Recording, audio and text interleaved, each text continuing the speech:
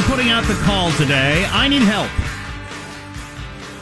Longtime listeners are aware of this. I need help with one particular thing that I'm asking for. What do you use for a news source? And I'm not talking about the written word. I've got plenty of places to go for that. But I want something less work, less time consuming, the sort of thing I can do driving or doing the dishes or whatever, something to listen to. I was very disturbed at the amount of Tiger Woods coverage yesterday. I'm disturbed about it today.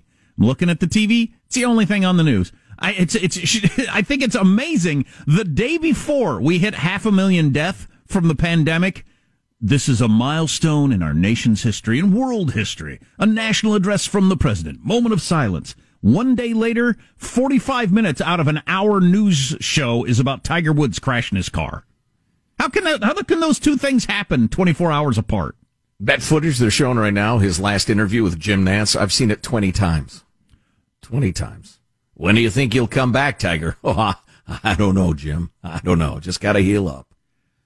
So I was throwing out where do you get your news? Do you have a news source? My favorite news show is Brett Baer on Fox, and he did over a half an hour of the coverage was Tiger Woods yesterday, even with everything going on in the world. Here's some of the answers. OAN. I got to admit, I've never watched OAN. I should watch before I have any opinion of it. It's being pilloried by the liberal media. Right. So was Fox before I ever gave it a try 20 years ago. And it ended up being my main news source. So a lot of people like BBC. I need to get into that. I generally have. You watch BBC and you think, man, there's a lot of things going on in the world that I never hear about. Mm-hmm. It's always, since I was a kid, it's always been my reaction whenever I catch the BBC. I don't know what their business model is, but I see a lot less of the picking a side on the BBC than I do on other things too. Yeah, they're biased in their own way, just in the way that all human beings are biased, and they're definitely left-leaning, but they throw a lot of information your way. It's like when you give up sugar, you have to get used to food that's not nearly as sweet. The BBC is that. They don't pour sugar on it. So they got into an argument about this very topic. I'm sorry. Hey, let me throw that in. I wasn't sure if your list was over, but longtime contributor to the show and longtime friend of mine, Mike the lawyer in Chicago, says WGN, that was America's first superstation. WGN launched News Nation. Its policy is unbiased news. He says it's my main source now, and it covers a lot of things. And if Mike the lawyer says that, that's a pretty good recommendation. I've heard a number of people, nobody's said it today, but I've heard people say before the Financial Times, and I started I started a subscription to that, and it's a pretty good news source, but it's really expensive. Yes, it's just too expensive for me to get my news that way. It's in the name. I tried The Economist. It's right there in the name, yeah. The Economist. Oof. Need put a little something on there to get her to wash down. You know, my previous metaphor, it's way less sweet than that. I mean, it's like, ugh.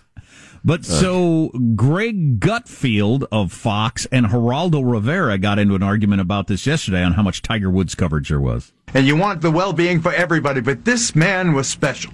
He really was special in a way that history will regard him. So I think that our homage to him by paying such close attention to this disaster is entirely fitting, Dana. He's not dead, Geraldo. We are talking like he passed away. He escaped death. So did the people in his vicinity. He lost control of his car before he hit anything. He should consider himself very lucky to be alive, and he should consider himself very lucky that he didn't hurt anybody else, even if it wasn't his fault. Nobody else got hurt. We have a challenge of doing this show, wall-to-wall stuff, having to avoid unspeakable truths, and instead do this kind of repetitive salutation and grand pronouncements. Let's at least inject a little bit of sobriety and honesty into this thing. My father-in-law died in his car on Christmas Eve. He wasn't a world-famous golfer, but you know what? He was a great man, and I'm glad I said it. I'm sure Tiger Woods is happy to be alive and grateful that nobody else was hurt. Dana Perino thinking, are you two going to fight? Did I get hit by accident? I'm not exactly sure I followed Greg Gutfeld's point there. Well, quit with the worshipful wall-to-wall coverage. The guy was going too fast and he lost control of his car. He could have killed somebody. He broke his leg up, but he's going to be all right. Moving along. I think if he had died yesterday, it doesn't need to be a half hour of my hour newscast. I think that's crazy. No. Have a loving retrospective later on. Wow. I don't know if I'm that far out of touch with what people want. Do people want that? I suspect that I think the special report people have a pretty well-honed sense of what people want. Why would you assume that, though, based on our experience of being in the broadcast business and people knowing what people want? Yeah, mass media is for the masses, though. The more mass you get, the more lower common denominator you get. I don't know. You're just pissed off because you're a bad golfer and you quit the game. It's just the jealousy. It's the green monster. It's ugly. You hate to see it. There's no celebrity, Princess Diana, Tiger Woods, Kobe Bryant, anybody that should dominate a serious newscast when they die or get in a car wreck. It's crazy. We're not a serious country. If the sitting president croaks it, then I say yes. The ramifications of that, the implications, etc. 100%. See it. So anyway, golfers who really haven't done much lately. So if he had won the Masters last weekend, then it should dominate the news for an hour. See, I'm not sure. Jack, it's a tradition unlike any other. Azalea line fairways. Hello, friends. But Geraldo was pretty worked up. The patrons lined up along the azalea line fairways. Geraldo was pretty worked up there. History will note how great this man was. The history of golf will. I'm not sure. Yeah, he was a super great golfer on virtually any other measure. I mean, why am I indicting Tiger Woods? I don't want to lionize him. I don't want to indict him. I don't want to talk about his golf swing. Moving along. Yeah, it's interesting. So my main point being, where do you go for your news? Where do you get your news? And I want to hear that all day long. Just, I'm kind of curious. 916. No, that's not. I was about to give my own phone number. That'd be weird. You really want this answer? I want this answer so bad. Here's my own cell phone. Call me at home any time of day. FaceTime. FaceTime me anytime, day or night. Oh boy. Oh, geez. I should do that sometime. It'd be kind of fun. I'd want to get a burner phone, not my the number I've had forever and all my friends have, but just like here's my personal number. You got anything to say? Thoughts? Anything? I promise, today and today only, I will answer it every time it rings. Text call anytime. Right. Here's my number. Hey, it's Tiger. Hey, Tiger. It'd be fun to see what you get. Oh, I saw Rachel Yucatel was really concerned about Tiger's car crash. That's the cocktail waitress that he was betting in Las Vegas that turned porn star. Hostess, yeah. Oh, she was the one that was calling his phone, and his wife was going to find out. Hey, do me a favor. Take my name off your phone. That doesn't do anything. That was her. Yep. Jack, in other news, the U.S. Army has developed a terrifying new weapon. Word is leaked. It is a laser, but it's very different than old sorts of lasers, and this could be a game changer. I want to hear about it, and we probably should get to at some point revenge bedtime procrastination and how it's robbing you of precious sleep time. I really want to hear what that is. They had a hearing about the Capitol riot yesterday. What did we learn, if anything? All on the way. Armstrong and Getty.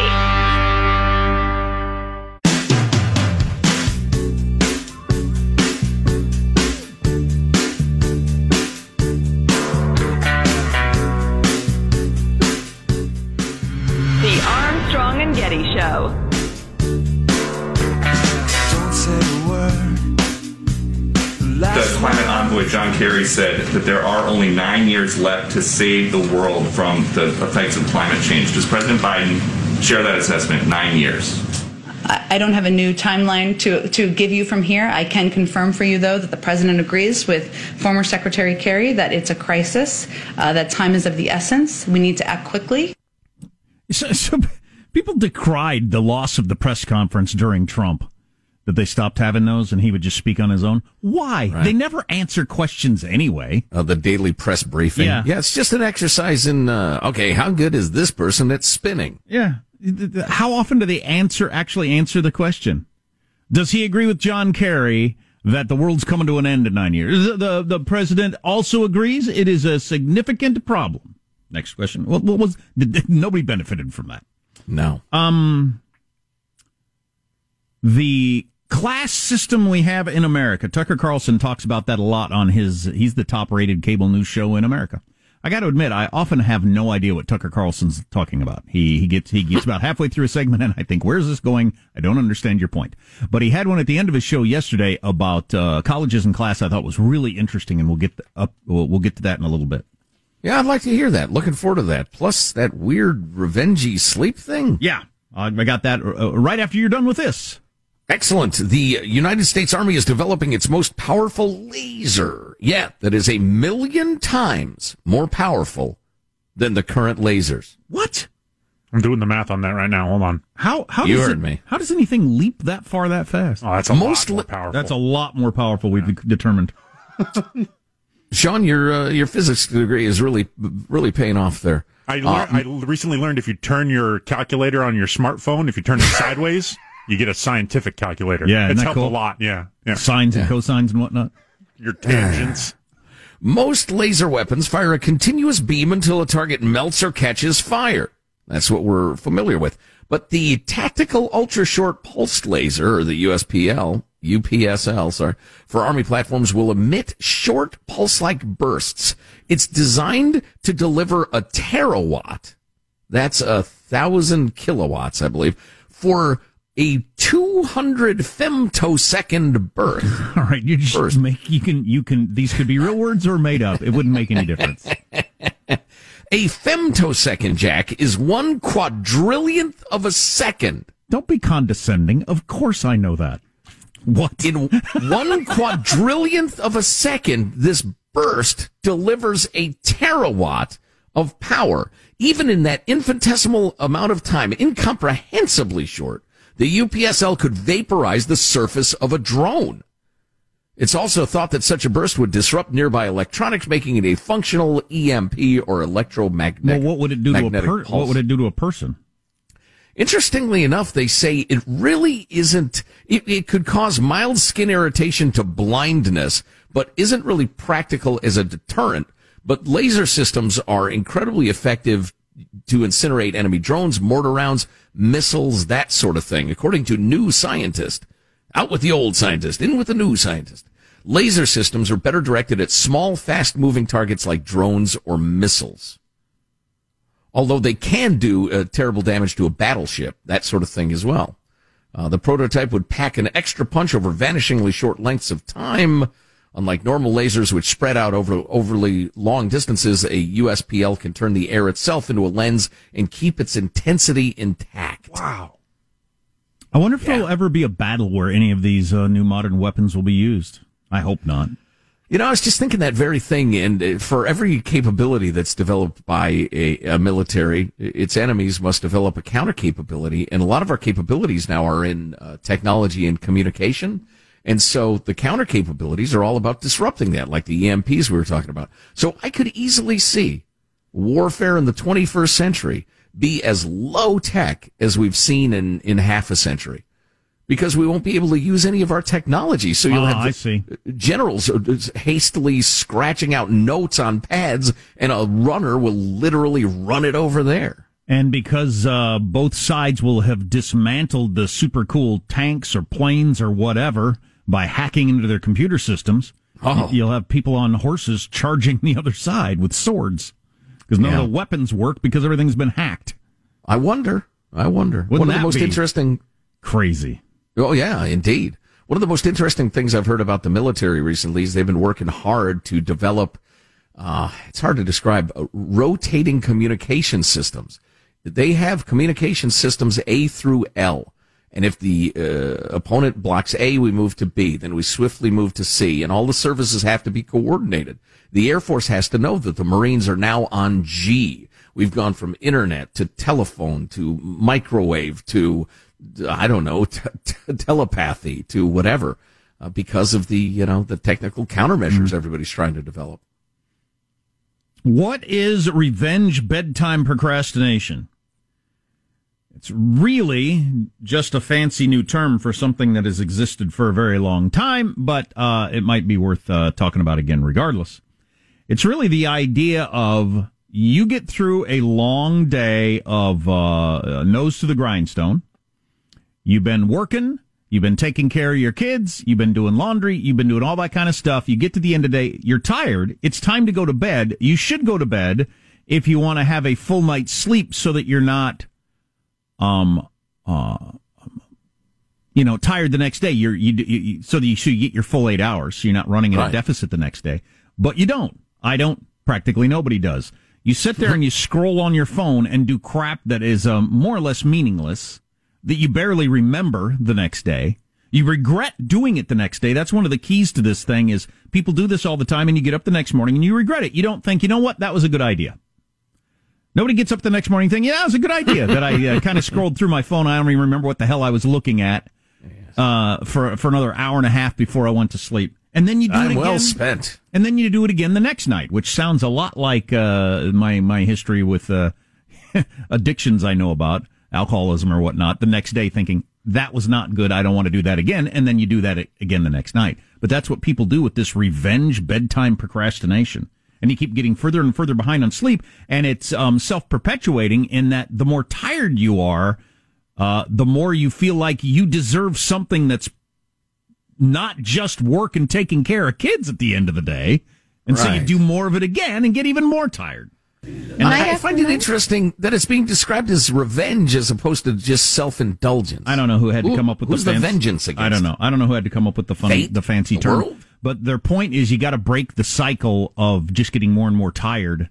And if you get enough sleep, you won't have the need for the revenge bedtime procrastination near as much to just scroll through your phone mindlessly. You'll be more comfortable with the idea of just going to bed. That's what they're like. Self-perpetuating misery. Yeah, how about that? That's something the modern person has to break out of. Yeah. I've how many people have done that, including me, where you the next day you look at your phone. Oh yeah, I was looking at whatever online, shopping for something I'm never going to buy. I've never even thought about before. I don't even remember why I was doing it. But you stayed up an extra 20 minutes reading about it. Why would I need nunchucks? Don't do that. Armstrong and Getty.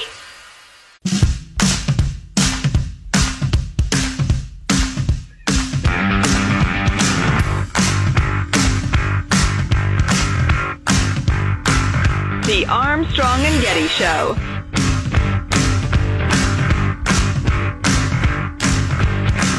Before COVID, the median family income in the United States was about $65,000 a year. At Yale, it's 3 times that. The median family income of a Yale University student is $192,000 a year. That's the median. At the University of Pennsylvania, it's about $196,000 a year. At Brown University in Providence, it's $204,000. These are all Ivy League schools with multi-billion-dollar endowments heavily subsidized by you through your tax dollars. So they could afford to educate poor kids, they just choose not to. At Princeton, 72% of students come from families in the top 20% nationally for household income. Nobody seems to have any plans to change any of this. We're going to play more of that from Tucker Carlson last night. I find this to be just a really interesting conversation.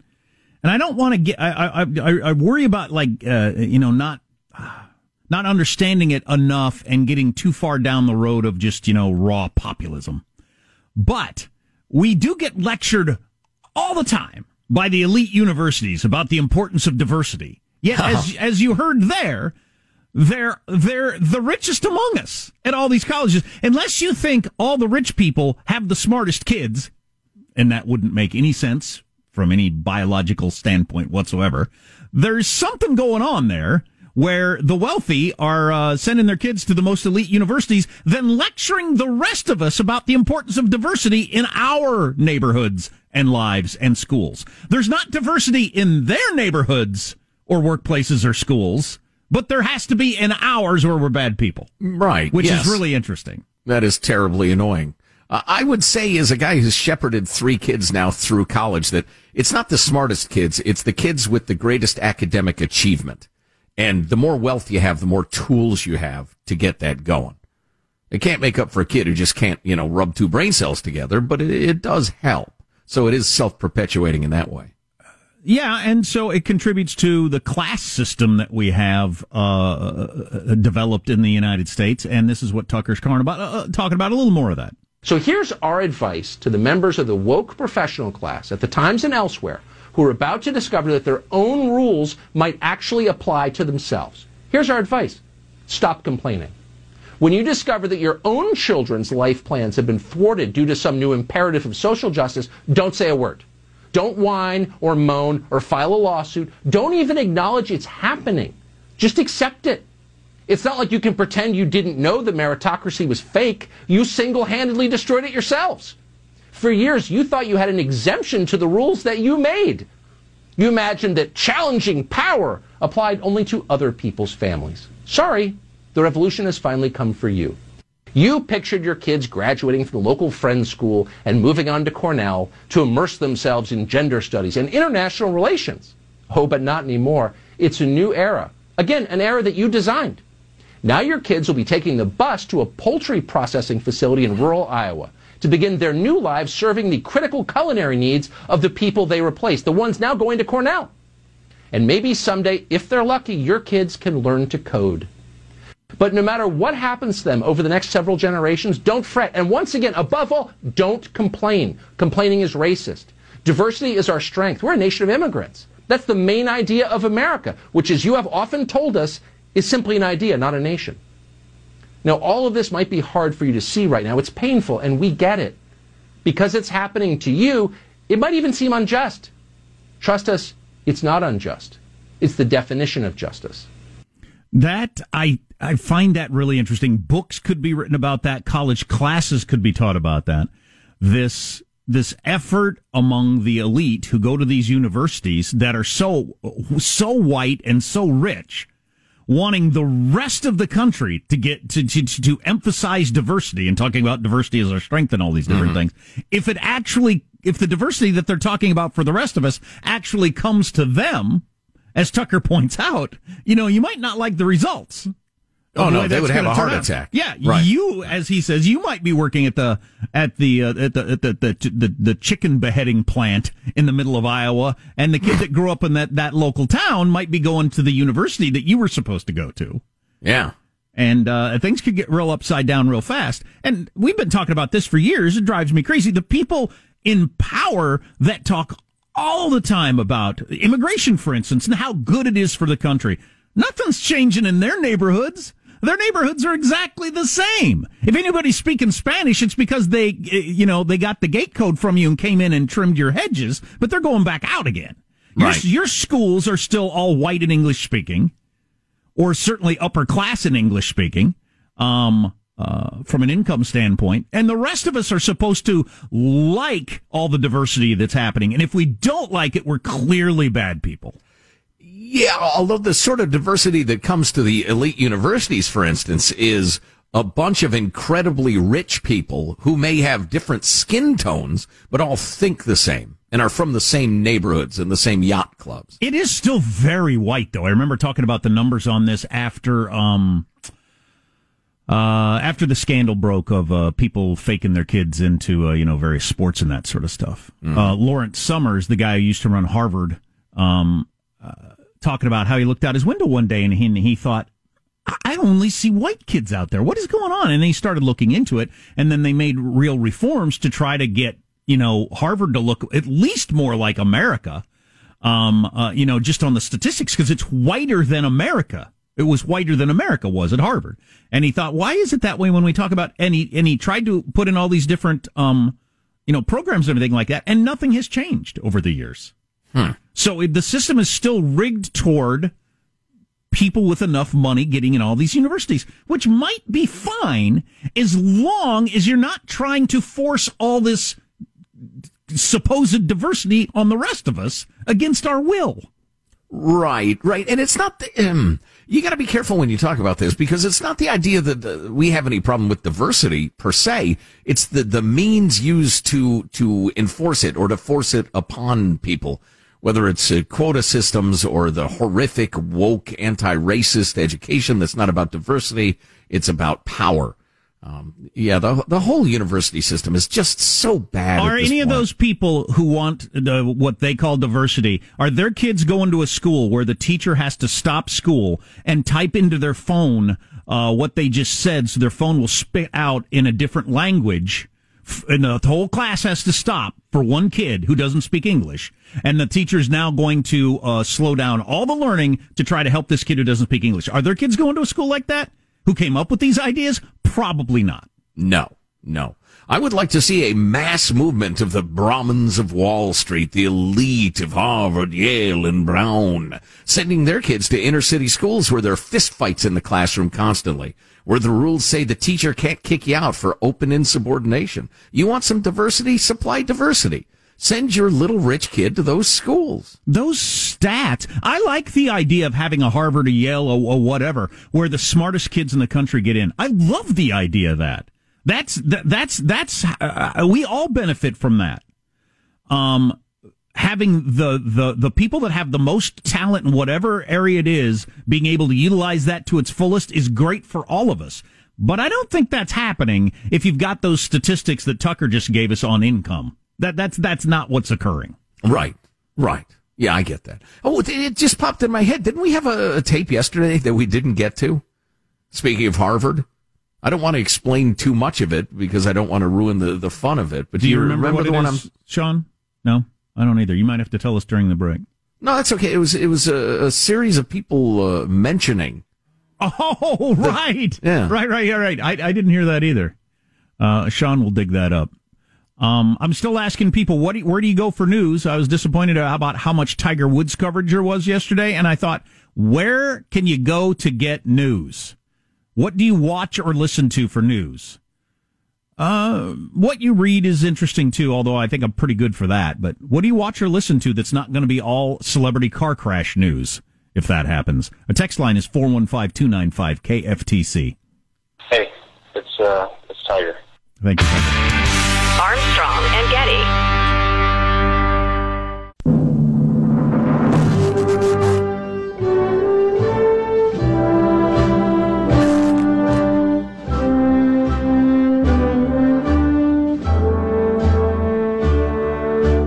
And now, people who went to Harvard. Well, I don't hold myself out as some kind of genius, but I went to Harvard. Look, I went to Harvard. I went to Harvard in the mid-90s. I went to Harvard. I went to Harvard undergraduate. And I should, I guess, declare something. I'm a Harvard graduate. I went to Harvard Business School and got a degree. That's right. Yeah. I went to Harvard Business School and worked at Goldman Sachs. I went to Harvard Business School and worked at Goldman Sachs. No, I went to Harvard. Like I said, I went to Harvard. I went to Harvard. But I got to tell you, I went to Harvard, and I went to Harvard. I'm trained in economics. I went to Harvard. Who didn't support our troops, Carrie? Well, for example, at Harvard, I went to Harvard. I feel like what's interesting about me is I went to Harvard Law School. You know, Erica, I went to Harvard Law School. I did go to Harvard Law School. I went to Harvard Law School. I went to Harvard Law School. Because I went to Harvard Law School, and I believe in numbers and facts. That number is from Harvard University. But tens of thousands of Americans a year. I went to Harvard University. Wow, that's a minute of people saying I went to Harvard. There's an old joke. I can't remember precisely how it goes, but how do you know if someone went to Harvard? They'll tell you. Right. And as we learned from those stats a little bit ago, even more so with like Princeton and some of the other universities, Yale, it more likely means your parents are rich than it means you're extra smart. That's the only solid indication I have. You might be smart also. Mm-hmm. But the only solid indication I have is it means your parents are rich. Well, and the idea that we should lionize the people who go to a certain university and fall down at their knees and worship them just is sickening to me. It's weird. Yeah, it is. Anyway. Coming up on the show, the great wrestling match between California and Florida. It was kind of like the wrestling match between Andre the Giant and a 5-year-old girl in terms of economic outcomes right now. We'll touch on that. Plus, what used to be a mainstay on the Armstrong and Getty show, that's a really, really old person explaining how they grew to be so old, what their secret was. for staying healthy. And this one I actually like because it mentions gin. You're 116. What do you think the secret was to becoming 116? Every morning I would have 1 teaspoon of lemon juice and I'd gnaw on a walnut just till it was soft. Then I'd spit it out. It's always something quirky and nutty. And if the oldster was going to be honest, they would say one thing: genetics. And it's just genetics, and I didn't die in a car wreck. Genetics and Tiger Woods didn't hit me. Right, exactly. That's why I'm so old. So stay tuned for the latest in an ongoing series of that. Just a quick nod to Beltway politics, which we don't obsess over like most cable news shows because they're based in the Beltway and they're part of that giant high school that is Washington, D.C., and they're all at the same cocktail parties, and their kids all go to the same $50,000 a year schools. But it is worth paying attention to as the president appoints his cabinet. Mostly the Republicans have been playing nice and approving the president's picks for the cabinet, which is proper, and unless somebody's awful, he gets to pick his own henchmen. But there are a couple of trouble spots. This Neera Tanden woman, who is just a terrible human being, savage, brutal Clinton loyalist, who's being nominated for Office of Management Budget. And then Javier Becerra, the longtime Attorney General of California, who is the most hardcore, I don't know, is this left? He is the most enthusiastic proponent of abortion on earth. He believes in abortion up until the kid's practically in kindergarten. He is perfectly comfortable with infanticide, very late term abortions, very, very late.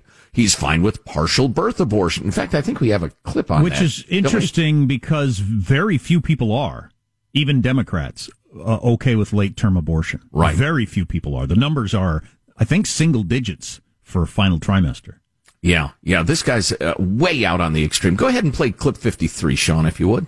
You voted against a ban on partial birth abortion. Why? We may not always agree on where to go, but I think we can find some common ground on these issues because everyone wants to make sure that if you have an opportunity, you're going to live a healthy life. I think we can reach common ground on many issues, but on partial birth abortion, it sounds like we're not going to reach common ground there. Mitt Romney there.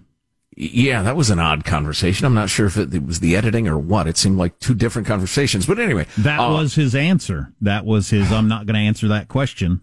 Wow. I'm going to say something different. That wasn't even a good one of those. Anyway, Javier Becerra is also the guy who has persisted in suing the Little Sisters of the Poor over and over again because they don't want to give people who work for them, and it's mostly volunteers anyway, but they don't want to give them birth control. They consider that against the teachings of the Bible. They're hardcore Catholics. But he has persisted, even after the Supreme Court ruled in their favor. He's found a new angle. It's inexplicable because the state of California, which he represents, is in no way harmed by the national exemption granted to the Little Sisters of the Poor. So it's just an abortion extremist just going after anybody who he doesn't like. And I like this piece in National Review. They point out, and these women, the Little Sisters of the Poor, spend all their time and energy trying to get health care to the old and poverty stricken, trying to bring comfort to the lowest and most miserable among us. I like this sentence. Remember, these aren't corporate polluters. They aren't insider traders. They aren't tech giants. They're an order of nuns founded by a saint who begged in the streets of 18th century France so she could carry out her charitable work.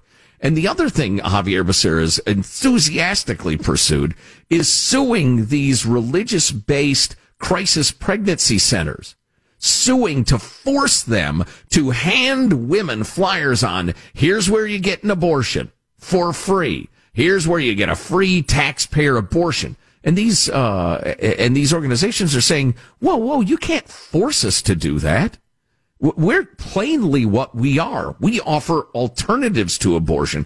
And luckily, the Supreme Court, at least, has ruled in favor of these organizations, saying, no, you can't compel speech. You can't force somebody to say something any more than you can censor their ability to say it. in this setting, but Becerra won't leave it alone, and he won't leave these organizations alone. Now, he also is not a doctor and has no history of working in this area, yet he's up to be the cabinet secretary for Health and Human Services. I believe he'd be the first person that either wasn't a doctor or didn't come from that background. Yeah. He's being portrayed as, or I heard it portrayed as, the reason Republicans are challenging his nomination is because he was so outspokenly anti-Trump. No, not that's that ridiculous. It's any of this abortion stuff, or maybe he's not qualified, or he's hardcore single-payer insurance and that sort of thing. Right. Yeah, he is an extremist, and he's just a bad human. So I hope they kick him out, and then Biden will pick somebody perfectly reasonable for Health and Human Services, somebody capable, somebody experienced, somebody smart, and I say let him pick his henchmen, unless it's somebody as scum sucking as Javier Becerra. Well, they only need 50 votes plus Kamala Harris, right, to get him through? Yeah, but the moderate Democrats don't like him either. Okay. I mean, as we pointed out, he is so way out there on late-term abortions and partial birth abortions and unspeakable stuff I wouldn't even describe on the radio to you. So I'm rooting against him, that's for sure.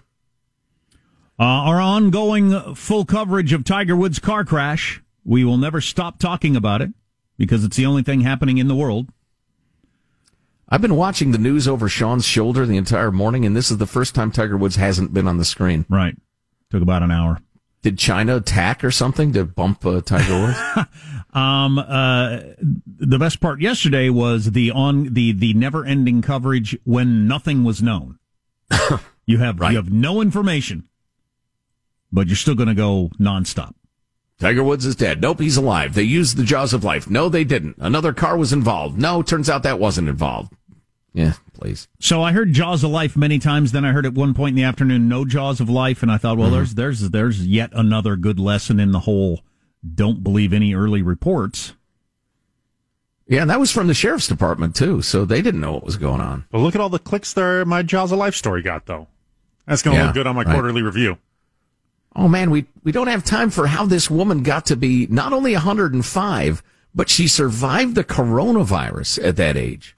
Oh, wow. Her secrets for long life and health. You want to hear this. Yeah. I put a hard-boiled egg in my mouth and walk around the block every evening before bedtime. Exactly. Really? Is that the key? Armstrong and Getty.